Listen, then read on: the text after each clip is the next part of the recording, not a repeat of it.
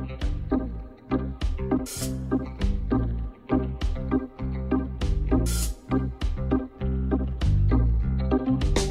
and welcome to Work Life Cafe podcast. My name is Kashif, and together with Sam, we want to have a dialogue with you about life, work, and how to thrive in our always connected world. Work Life Cafe podcast is brought to you by Manpower Group Malaysia.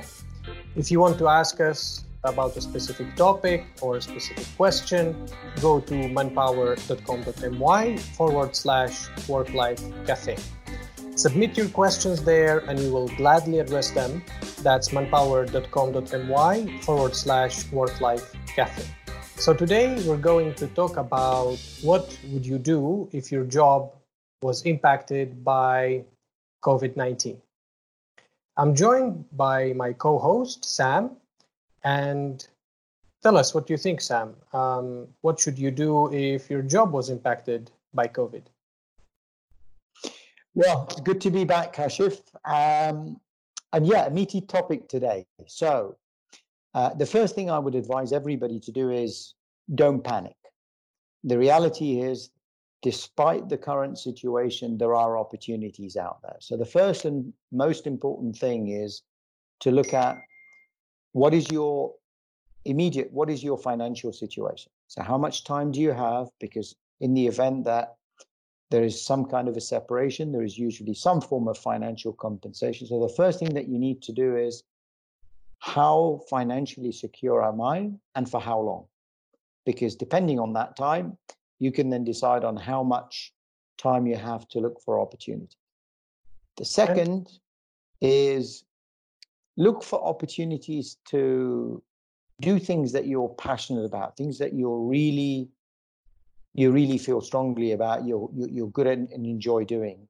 One of the things to guard against is to define yourself by the job that you did. It's a very, very natural thing for us to do, is to think, okay, I've been an accountant for 20 years, so therefore I'm an accountant, that's me, or I'm an engineer.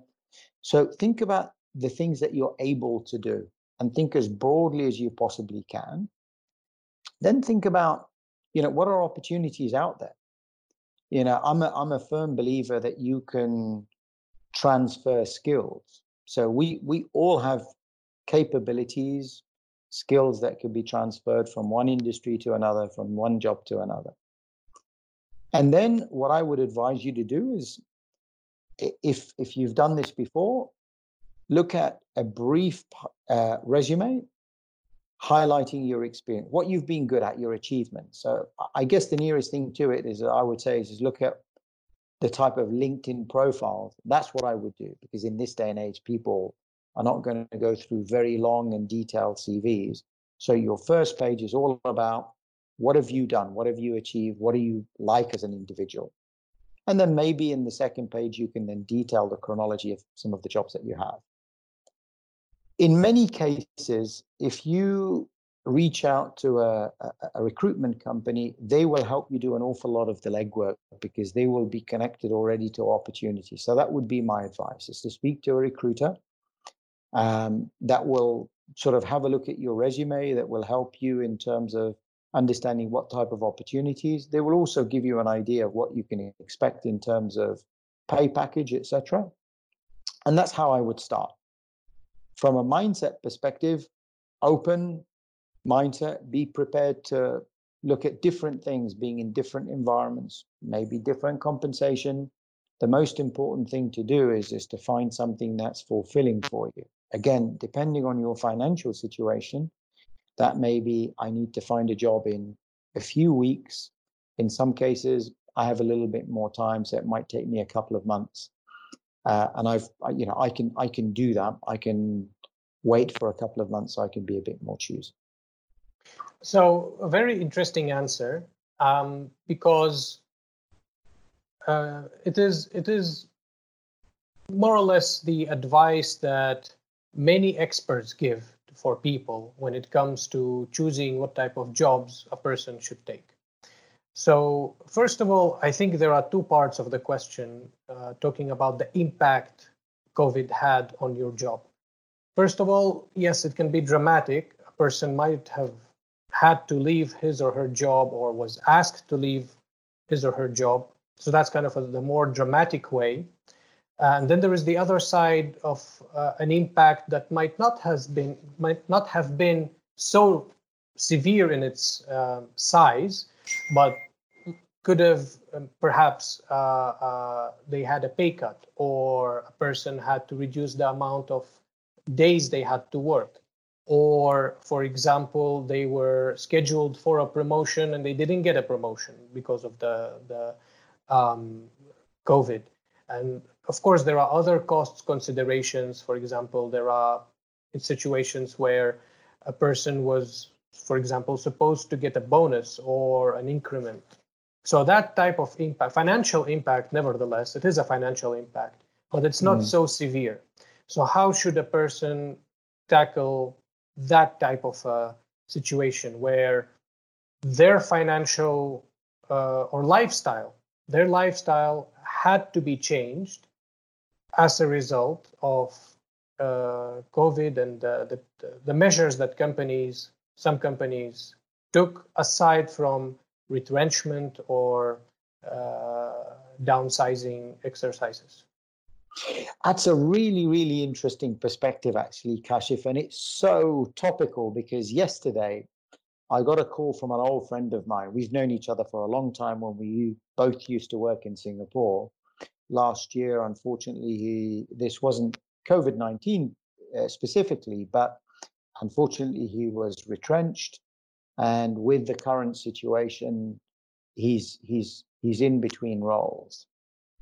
I guess the key thing is there are lots and lots of factors in. So if you're in your early 20s, you have your whole life ahead of you. So the decisions that you will contemplate and the risks that you will take will be completely different than if you're in your late 50s. So in my friend's case, he's 50 is rapidly approaching, and he's figuring that perhaps his next job may well be, if not his last, but the one before his last before he goes. So how he's going about looking at the kind of job he's looking for is going to be very, very different than if you're in your early or mid-career. So you're in the early stages. How would you approach it? What would you do? Well, I think I'm very much in agreement with you that the very first step is to look at the financial situation and how much luxury do I have to spend time and contemplate and be picky about my job.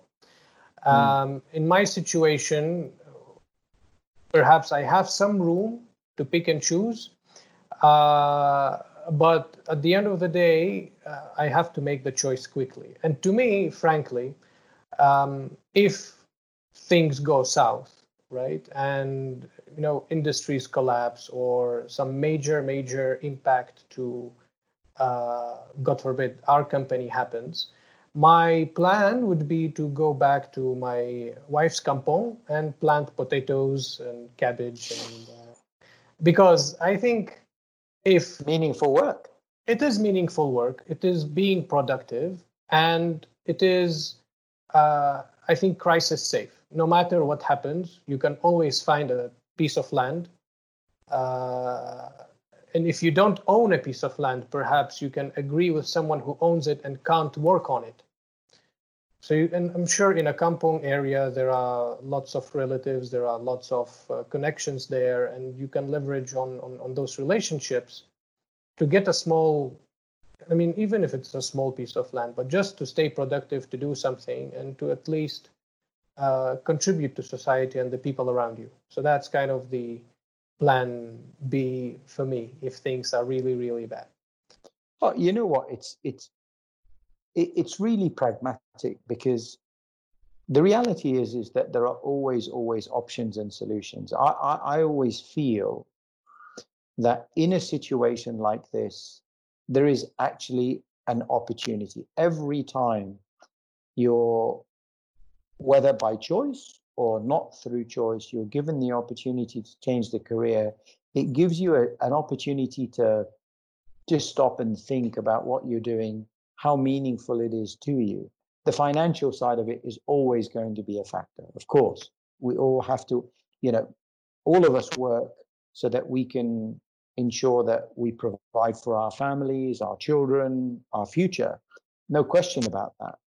But you can do that while still thinking about doing something meaningful. Many people in this time, here's a Sam prediction. I think this COVID-19 situation is going to be one of the biggest factors in driving more entrepreneurs. I think there will be more people who will decide, you know what, this is a great opportunity. It's a great time for me to do it on my own. It doesn't have to be large scale. It could be small scale. It could be that you're an IT professional. You know what, I'm going to do some gigging for a while and see if I can enjoy doing some freelancing. Or, I'm semi-retired or I'm almost retired. I've spent 30, 40 years of business in business. I've accumulated a ton of experience that has a value. I think the opportunities out of this is once you've hit rock bottom, and we don't know whether we're quite there or not. But one thing is for sure, and we've got history that tells us, when you reach rock bottom, only way is up. And there will be a rebound, whether it's quick or whether it's slow, but there will be a rebound. So almost everybody's going to be looking for the type of person who's able to adapt to this kind of an environment. Certainly. And that's the key. So your idea about going back to the land, food is becoming more and more important in this situation. How important has it been during this period? Other than toilet rolls, of course, which seems to be a preoccupation for everybody. Maybe that's what we should look at. For the next pandemic, first thing is invest in toilet paper. That seems to be the preoccupation. But joking aside, I think most people were preoccupied with, I've got to feed my family. Yeah, that's one of the reasons, because land produces food. So that's why, and it's always, again, it is, to me, I thought it's going to be crisis proof in a sense. Agree. So here's one for you. Part of the right sizing or the changing in many organizations now is because maybe the job is not going to exist anymore. Yeah. So, we talk an awful lot about automation. Yep. So what would your advice be for somebody whose job is about to be automated? And I'm not suggesting that's going to be the case with many people, but I'm reasonably sure that post this pandemic, many organizations will be thinking, how do I automate certain processes? So what would your advice be to somebody in that situation where the job has been automated?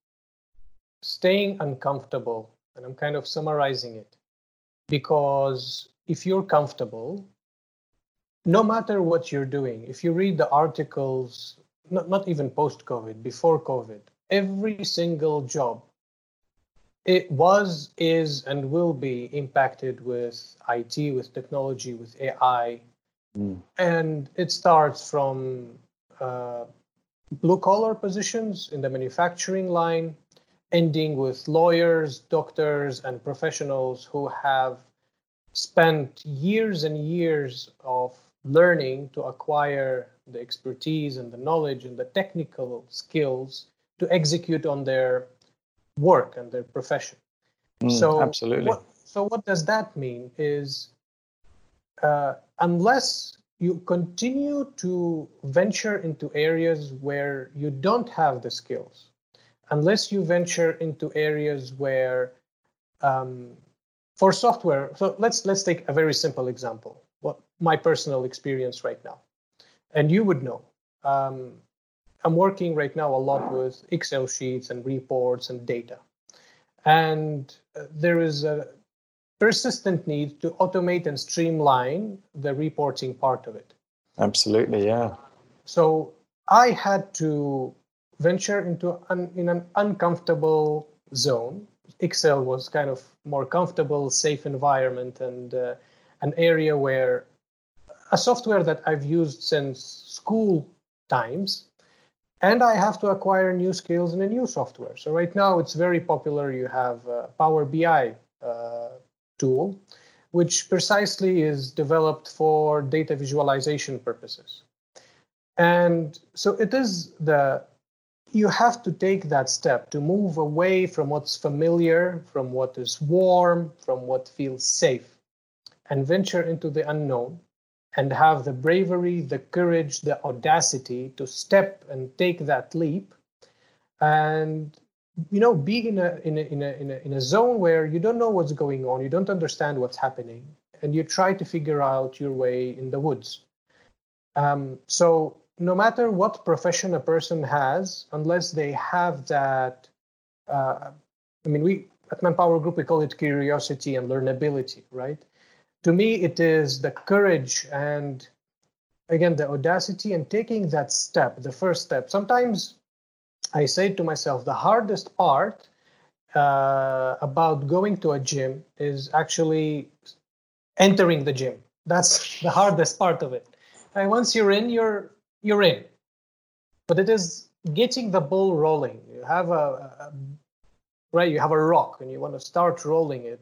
The hardest part is to get it start rolling. And it's the mindset.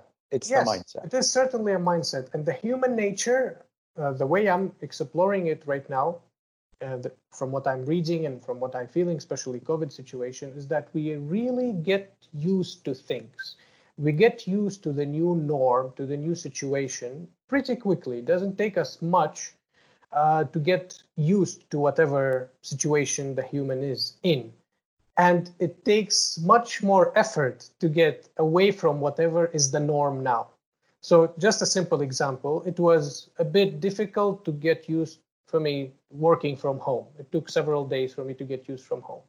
Now that we're going back to the office, I have this, now I have to get used back to the office. The office, yeah. So yeah. It's whatever our body, soul, and emotions are used to is where the comfort is. And the moment we ask ourselves, do something different, do something new that is not consistent and monotonous as it has been for the past, depending on the situation, past hours or past days or years, this is where it becomes difficult. And that is precisely what is needed in situations where we have viruses, where you have wars, economic crises. So this type of courage to be very flexible and move from one situation to another and quickly adapt to the new norm, I believe is what really makes people flourish. Those people who have that skill and ability will be able to flourish, and just like Bruce Lee was saying, be like water.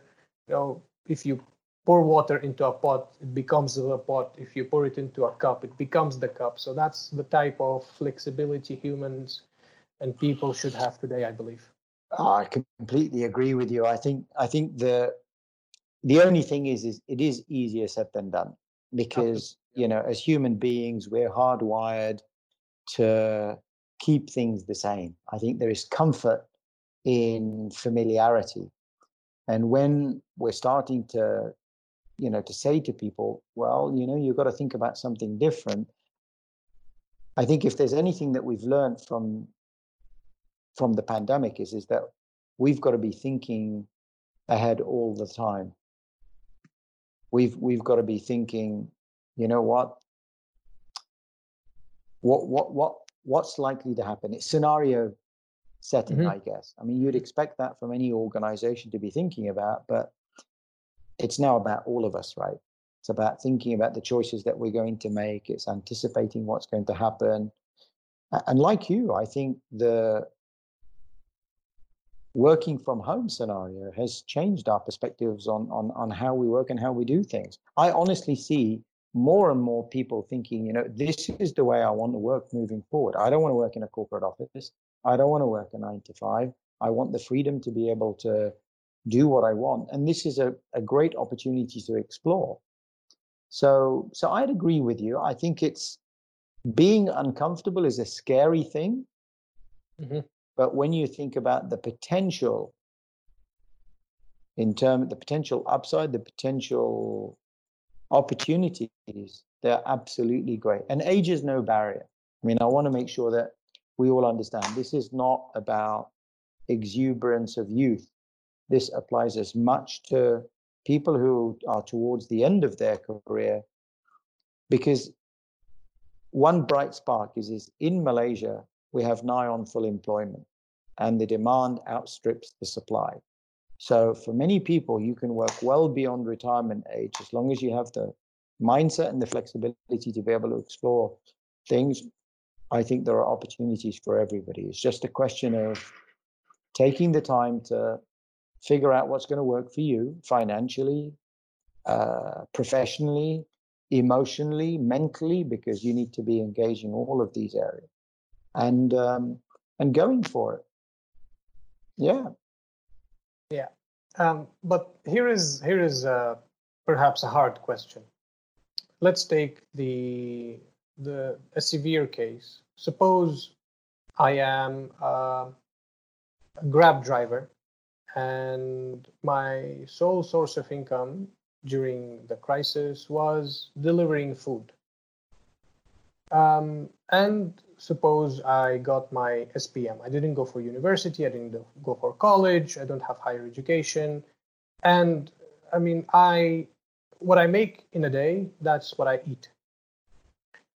What would be your advice for me? How can I improve my financial situation, my career potential, and my life overall? Really good question. The first thing I would say is, first, make sure you continue to secure your income. And let's face it, I think, Grab have been particularly innovative. When during the MCO, when there weren't that many people grabbing cabs, pretty much all of the cab drivers then turned into home delivery. So just by thinking outside the box, you're able to generate income.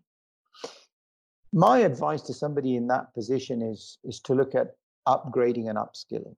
Now, this is something that can seem incredibly daunting to begin with, but the reality is it can take many forms. So to use an example, I have no formal education. You can reskill in areas where there is still a demand. Customer service, there's going to be more increase. E-commerce is going to generate more and more jobs. So even if you're looking at smaller steps to upgrade your skills, to give you more options, that would be the first thing I would look at.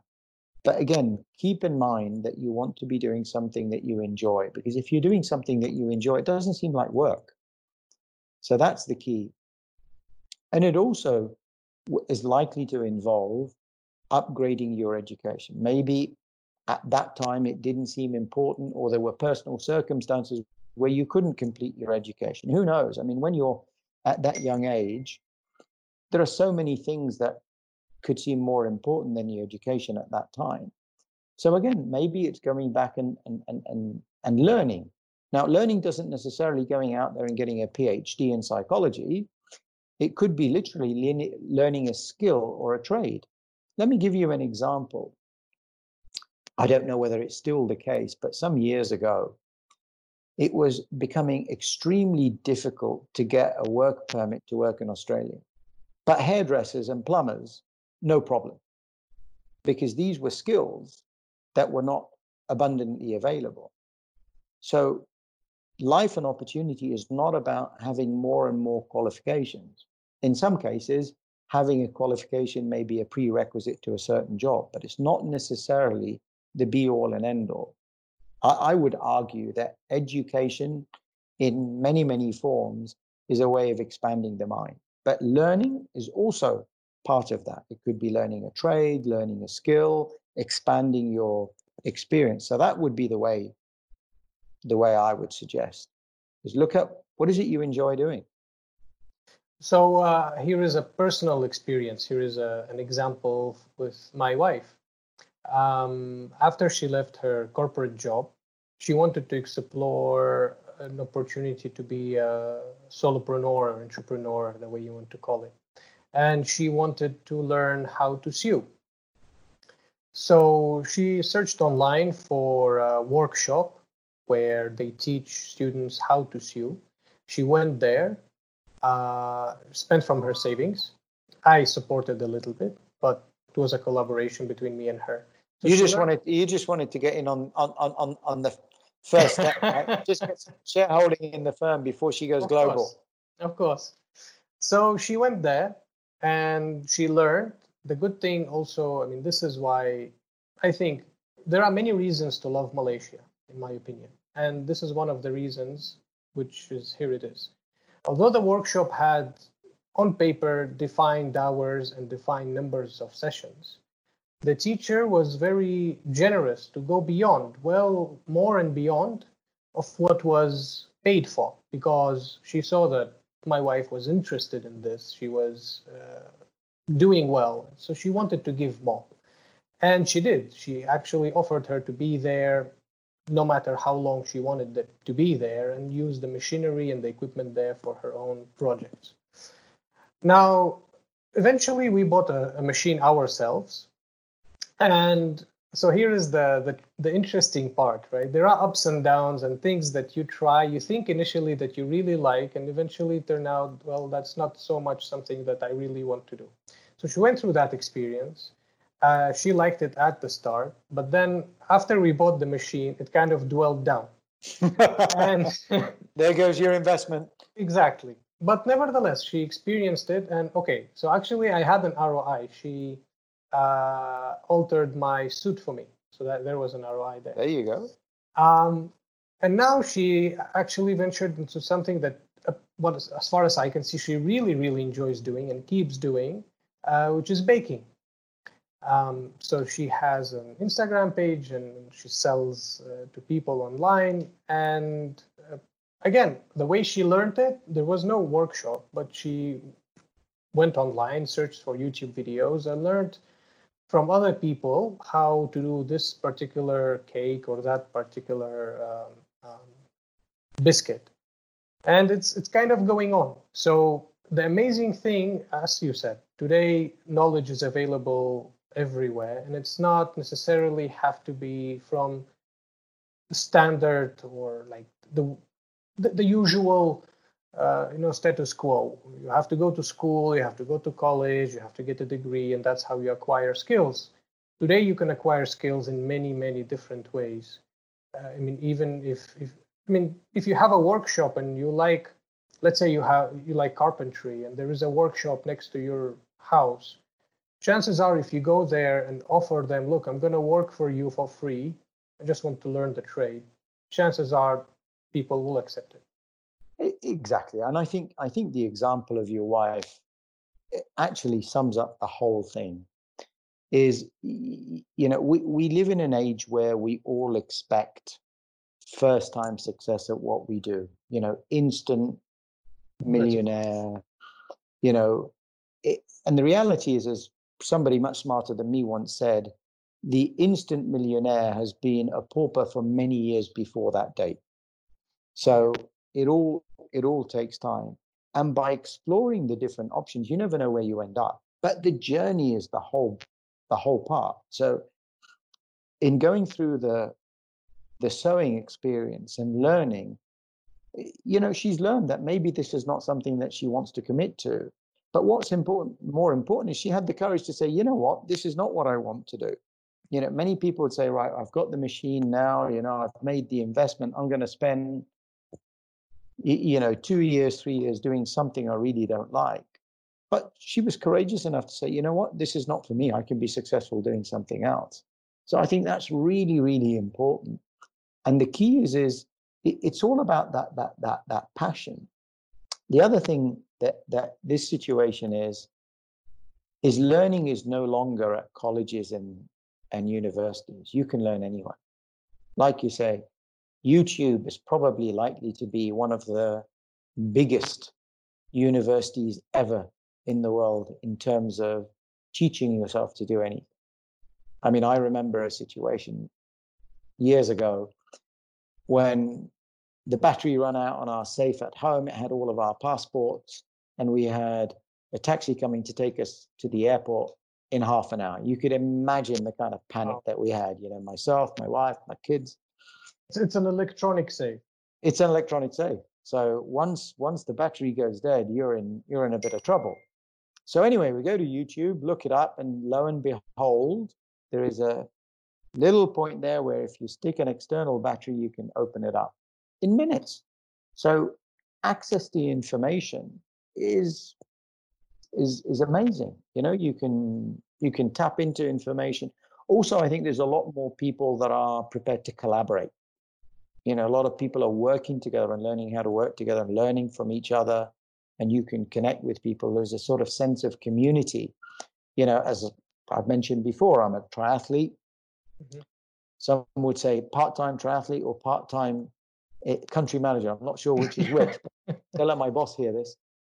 But yeah, within our community, as you could imagine, there are many people from different walks of life who have been impacted. And just by... Are all of them country managers too? Every walk of life. There are lawyers, there are people who own their own businesses, people literally from different walks of life. This is part of the reason why I love the sport.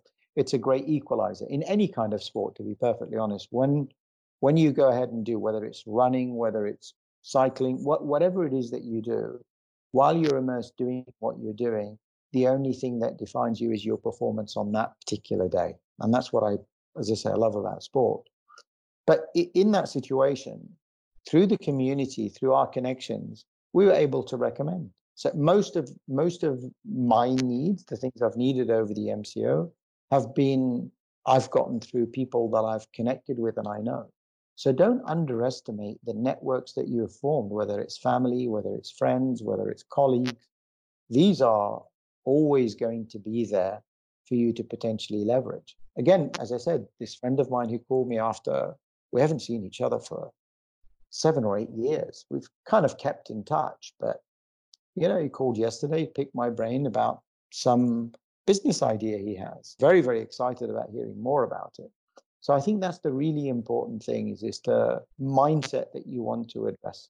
Positive mental attitude, a way that you want to look at the possibilities and the opportunities, because they are truly, truly endless. And the only limitation of possibilities is how far you're prepared to go. It's yourself.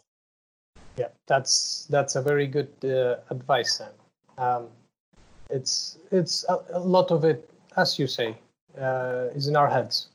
It's in our heads. There is another thing as well. There is the old adage sometimes that it says, sometimes it's better to be lucky than to be good. So don't underestimate the importance of trying, because you may just be the right person at the right time. You don't necessarily have to have all of the qualifications. It's just making that connection at the right time. So that's really, really important. Keep your spirits up, keep things going. To follow on your saying, there is another saying, which is luck favors the prepared. Sometimes it's not necessarily about being practically prepared. It's about being mentally prepared. That's what we're saying. It's about being open for opportunities, hearing what other people are saying and what ideas are coming to your mind and to your head, and be open for those thoughts, opportunities, and be accepting. In a sense, as you started the conversation, was if someone was an accountant for 20 years, it's kind of easy to say, well, I'm an accountant and full stop. Whereas life is much more, and the world is much more than accountancy. Absolutely. I think the single biggest limiter to human endeavor is the mind. Yeah. It can be a very positive or a very dark place. And the most important thing is to learn to leverage the mind for positive things. Of course, there are going to be moments of uncertainty. I think nothing worthwhile in life has ever been achieved easily. And if you're one of those people who's achieved things relatively easily, or maybe you're just not trying hard enough, maybe there are even bigger opportunities. But I think the key is the combination of that the passion will keep you going, because I'm sure there will be days when you're tired, you're stressed, but because you love what you do, that's what keeps you going. And I think that's the really important thing to focus on in times like this. Certainly. Thank you very much, Sam. I think this was a wonderful conversation, and I hope our audience liked it. Okay. Yeah, I hope we get lots of questions on this. Yeah, I hope so too. We're also here to help, and we're looking forward to answering some questions in the future. As I say, this is an opportunity to transform.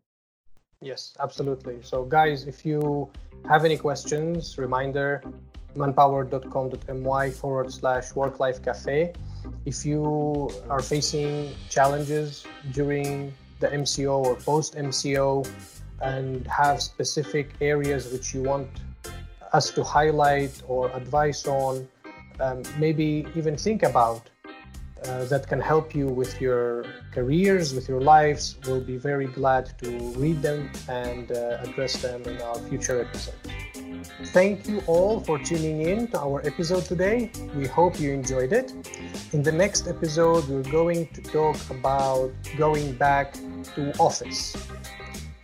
Again, if you have any questions, please submit them at manpower.com.my/work-life cafe. And we will gladly take them on board and address them. Stay safe, and we'll talk to you next time. Yeah, look forward to talking to you soon.